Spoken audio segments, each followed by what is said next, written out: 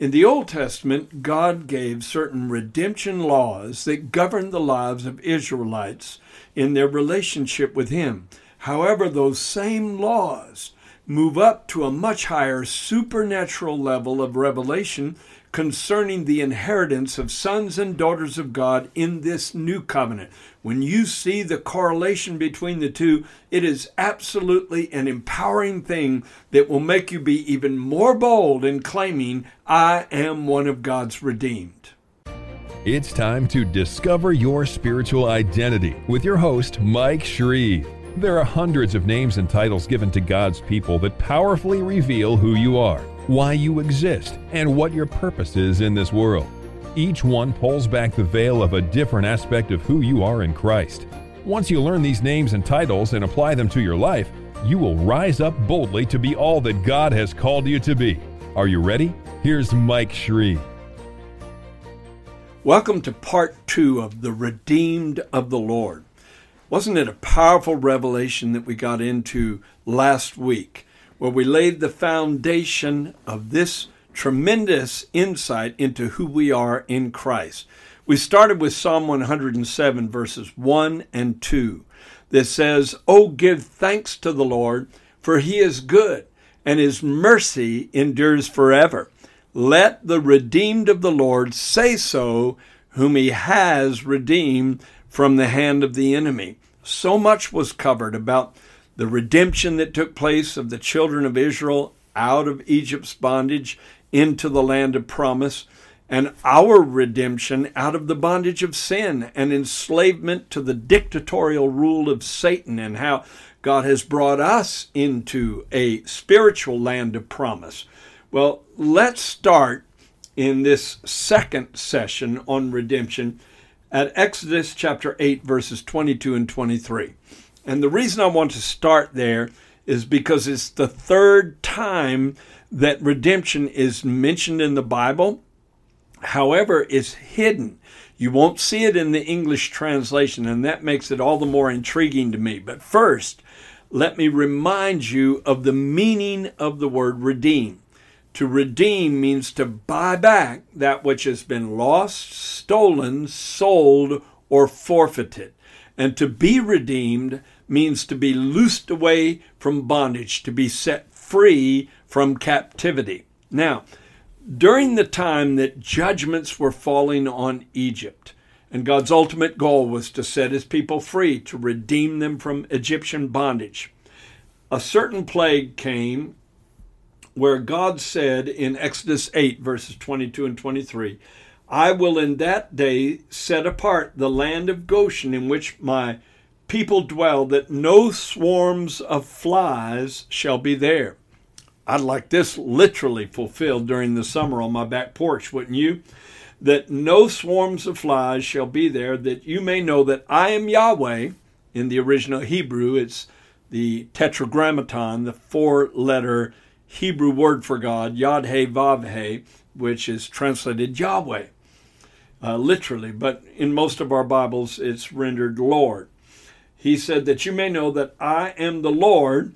I will put a division between my people and your people. And this prophecy was actually given to Pharaoh, where Moses told Pharaoh that a swarm of flies would cover the land of Egypt, but that God would put a division between the Israelites and the Egyptians, and that no flies would be in the land of Goshen.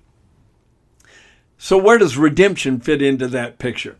The word that is translated division is peduth, P-E-D-U-T-H, which is also translated redemption. So in other words, God was saying, I am going to draw a line of redemption around the area where my people live and dwell, and the curse of flies will not be able to get in there. It's like the iron dome over that region where curses couldn't get to them because they were protected. They were preserved by God.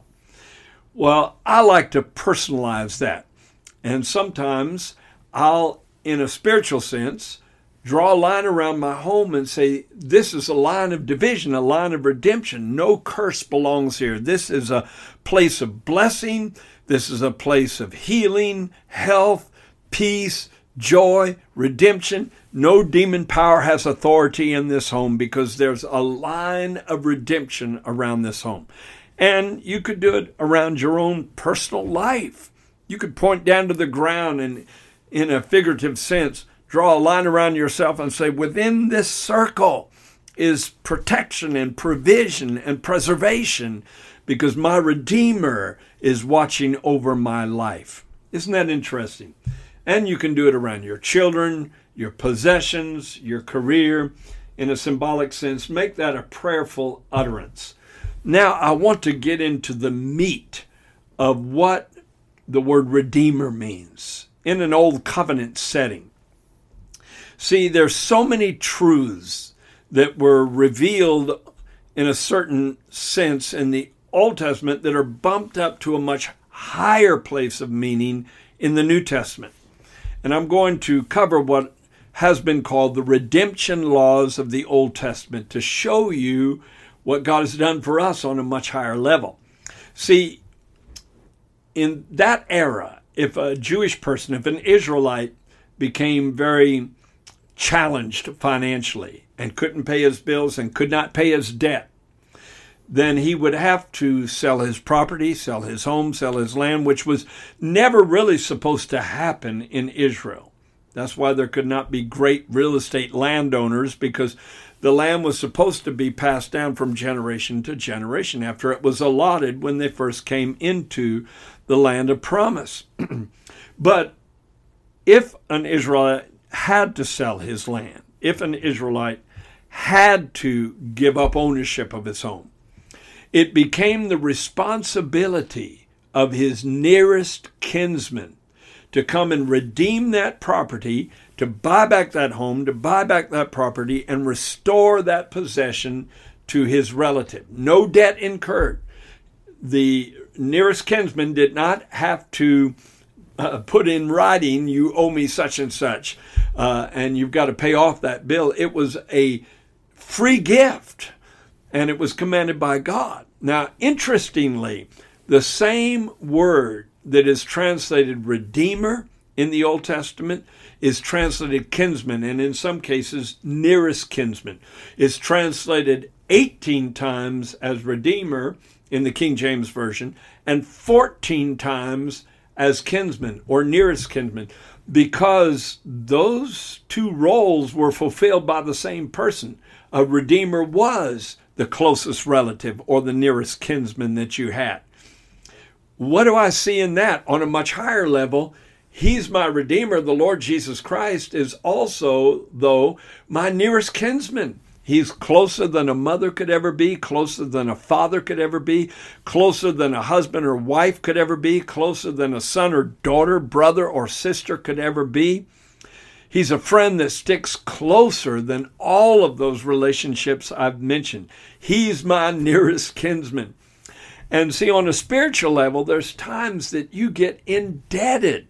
In fact, prior to salvation, you owed a debt that you could not pay. You were so indebted to God and indebted to others because of your sinful choices, you never could have paid off the debt. But then your Redeemer came, your nearest kinsman came, he paid off the debt when he went to the cross and handed back to you a worthwhile life, a life that was not challenged because of sin's effects, but a life that has goodness and purpose attached to it. Praise God, your Redeemer came and he rescued you and he purchased back for you a dwelling place in a spiritual sense. A place, a position to dwell in that has purpose, has meaning, has value. Praise God. But it goes deeper than that.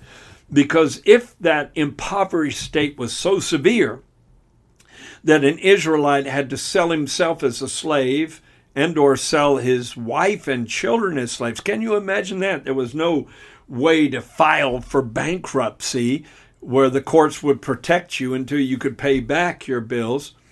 Sometimes there were serious consequences, and you might have to sell yourself into slavery. But once again, The Goel, that's how it's spelled in Hebrew, Goel, or how it's pronounced rather in Hebrew.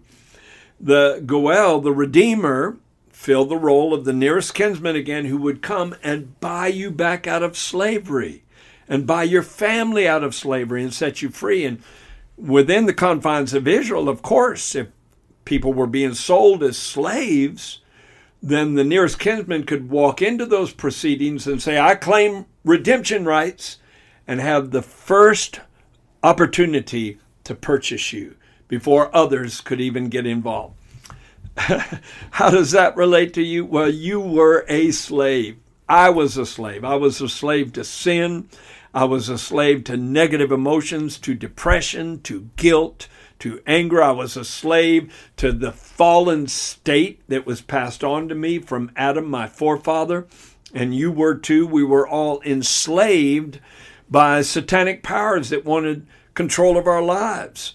And so we were not our own. We were under the dominion, under the power of the spirits we had yielded to. But then our Redeemer came and loosed us away from that bondage. He bought us back. And now, whom the Son sets free is free indeed. And once again, when the Redeemer did that in the Old Testament, no debt was incurred. There was no payment plan in place. It was all a free act of love orchestrated by God. Thank God the death of Jesus on the cross was an act of love on the Father's part. For God so loved the world that he sent his Redeemer Son to rescue us from the earth's enslavement. Praise God for that. But it goes even deeper in the redemption laws of the Old Testament.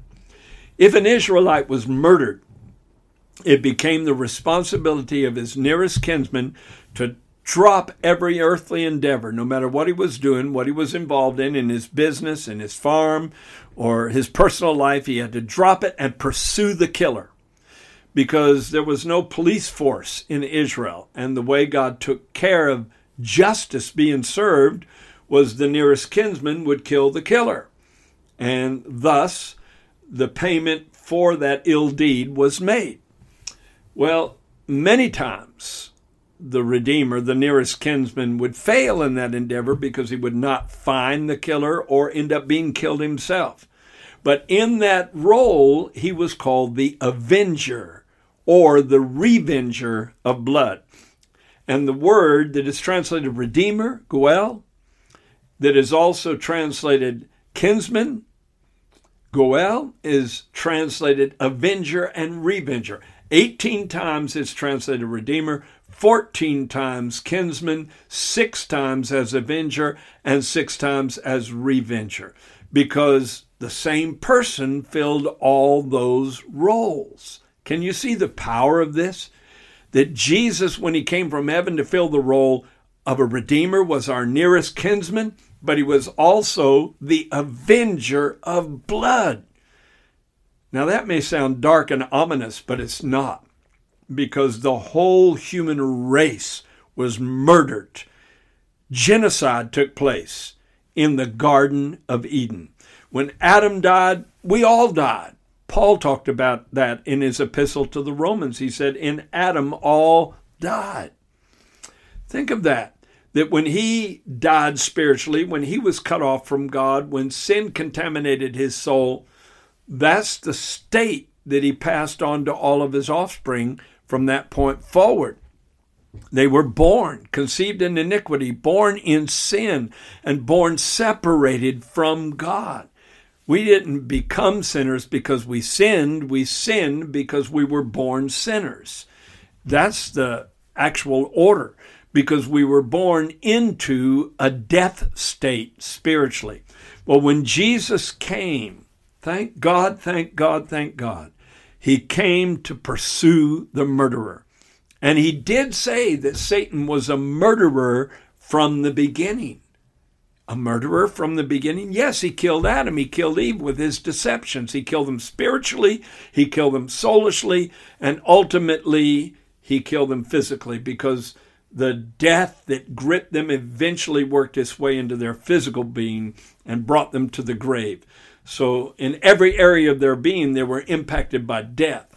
But Jesus came to avenge us of that death blow. And everywhere he went, he was avenging the slain of the human race. He found a woman that was possessed with 7 devils that probably had lived a very sensual life and opened the door through her immorality to demon possession. And he redeemed her or avenged her of what the enemy had done to enslave her, and he cast those demons out. Then he found a man in the tombs that was called Legion, who was possessed with a legion of demons. He avenged him mentally of the invasion that had taken place in his life.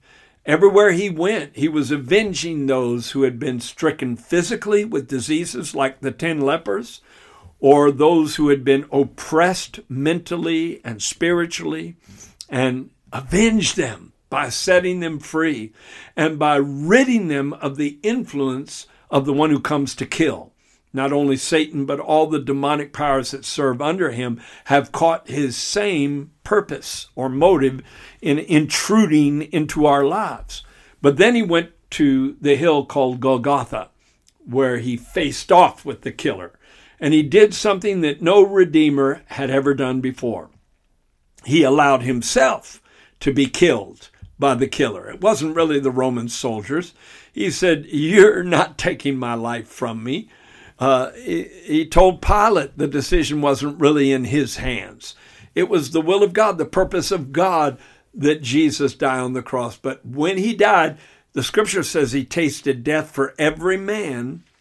In other words, the death and the judgment that caused death soaked into his body. Like a sponge, he drew in all of the curse, all of the judgment that should have fallen on all of those in the past, in the present, in the future.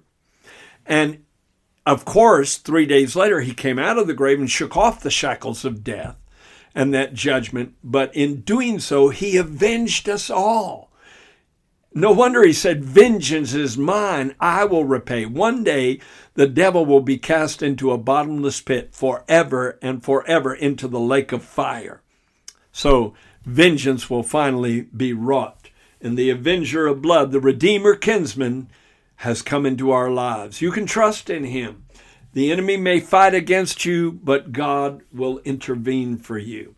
Now in Galatians chapter 4, verses 4 and 5, it says, "When the fullness of time had come, God sent forth his Son, born of a woman, born unto the law, to redeem those who were under the law, that we might receive the adoption as sons."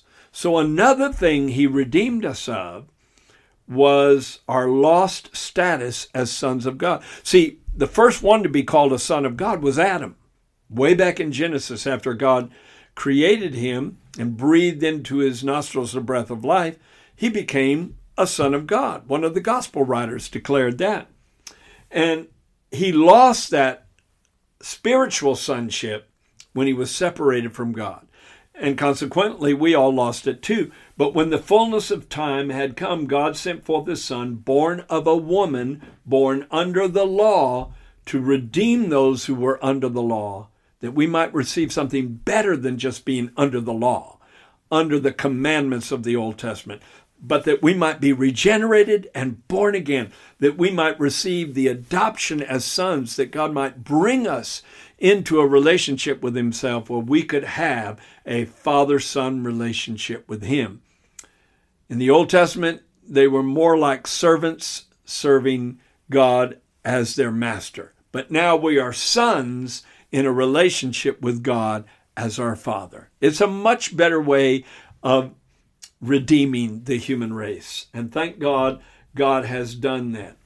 Now, in the next episode of Discover Your Spiritual Identity, we're going to move over into the New Covenant and the New Testament and some of the powerful promises that you find in the New Testament. But I want to cover first the launch that took place, that took us from the old into the new. And that's when Jesus announced his ministry. Let me take you there. He announced his ministry in the synagogue at Nazareth, and he quoted from Isaiah 61. verses 1 and 2. Remember when he opened the book to read as his pattern was? So he often read scriptures like the different men in the synagogue would do on the Sabbath day, the Shabbat. But it just happened to be the day he was going to launch his ministry, and it just happened to be a prophecy concerning him that he just happened to have the responsibility of reading that day. All those coincidences were really God incidences. And this is what he read. The Spirit of the Lord God is upon me, because the Lord, Yahweh, has anointed me to preach good tidings to the poor. He has sent me to heal the brokenhearted, to proclaim liberty to the captives, and the opening of the prison to those who are bound, to proclaim the acceptable year of the Lord. Now, why is that important in this teaching on redemption? Because the term, the acceptable year of the Lord, is also called the year of God's redeemed. And it's also called the year of Jubilee. It was a year that happened every 50 years in Israel, where all redeemable things that had not yet been redeemed by the nearest kinsman in every family would then be redeemed by the proclamation of God. In other words, those who had lost their property, lost their land, lost their homes, those who were enslaved, and no one had come to their rescue, would be redeemed in the year of Jubilee. It was called the year of God's redeemed. And Jesus launched his ministry saying that he came to proclaim the acceptable year of the Lord, which was another way of referring to the year of God's redeemed, the Jubilee year. And it was also called the year of the Lord's favor. Praise God, it was brought in with the sounding of trumpets all over the land of Israel. In fact, there is a scripture verse on the Liberty Bell, an icon of the United States of America, that has a scripture on it from Leviticus 25 that says, proclaim liberty throughout all the land to all the inhabitants thereof. That was really a reference to the proclamation of Jubilee year whenever it happened, every 50 years. But when Jesus announced that he had come to proclaim the acceptable year of the Lord, he wasn't talking about a specific year every 50 years when this kind of freedom would be available, but he was talking about an era, that he had come to launch us into an era of redemption, a Jubilee era, where he would open the prison doors. We would no longer be imprisoned by our past, where he would proclaim liberty to the captives, those who were captivated by repetitious, addictive sins in their life, or satanic control in their life, or the lower nature dominating them in their lives, that he would bring liberty to the captives and the opening of the prison door and restore us. It's the year in which restoration takes place, and this is the era of redemption. This is the era of restoration. I really look forward to sharing with you the rest of these transition proclamations and scriptures that show the power of what redemption is in the new covenant. You're going to be thrilled. You're going to be amazed at what I share on the next episode. Thank you for joining me this time around, and I look forward to our next time together.